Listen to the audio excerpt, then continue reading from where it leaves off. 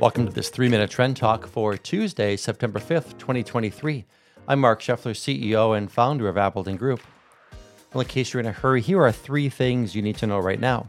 First, Labor Day marks the official end of summer investing season, and on balance, the summer started stronger than it ended, led by technology, which continues to be our single largest sector exposure. Second, the fight against inflation has to be won, but it's unfolding a lot like it did in the early 1970s, and that should concern all of us. Third, while there are a bunch of reasons to include Appleton Group's flexible investment strategies in your diversified portfolio, I'll give you what's in my top 3. It's the ability to have cash on hand to buy overinflated assets when a necessary market correction inevitably occurs. Okay, let's jump right in. 3 minutes starts now. I'm heartbroken to say that summer is over, but I'll be okay because autumn is actually one of my favorite seasons. Looking back, the summer investing season started off pretty strong and then kind of lost momentum over the second half of summer. Technology companies continue to shine, which is great because in our flexible strategies, that's been our largest sector exposure this year. The artificial intelligence trade has been solid, as has networking and chip manufacturers.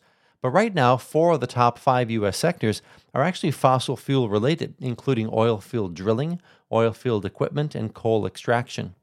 There hasn't been any reduction in global energy consumption, which is a reflection both that the global demand for energy is still strong and the Fed's fight to weaken the economy just isn't happening. That's a great lead in to our second item for today, and that's the ongoing fight against inflation. Let's be clear, inflation is no accident. The Federal Reserve and other central banks exist to create a relatively small but compounding rise in the price of everything. They call it price stability, but it's anything but. When I first joined the financial services industry, I read a great book that asserted that engineered inflation was one of the most powerful forces to ever be unleashed on humanity. I agree wholeheartedly with that statement. And just like in the 1970s, the inflation we're seeing right now continues to be far more than what the central banks had in mind. Bringing an end to inflation is a fight that's our shared interest, but with the continued price escalation of key inputs like labor and energy and real estate, it's a fight that we might be losing.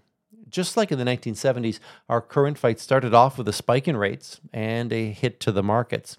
And the second step is unfolding nearly the same too, with the market rebound and hopes of a soft landing.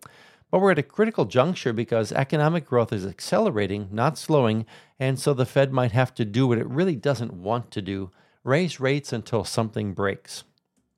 Okay, lastly, and this is pretty short and straightforward, one of my top 3 reasons to use flexible strategies in a well-diversified portfolio is so elegant.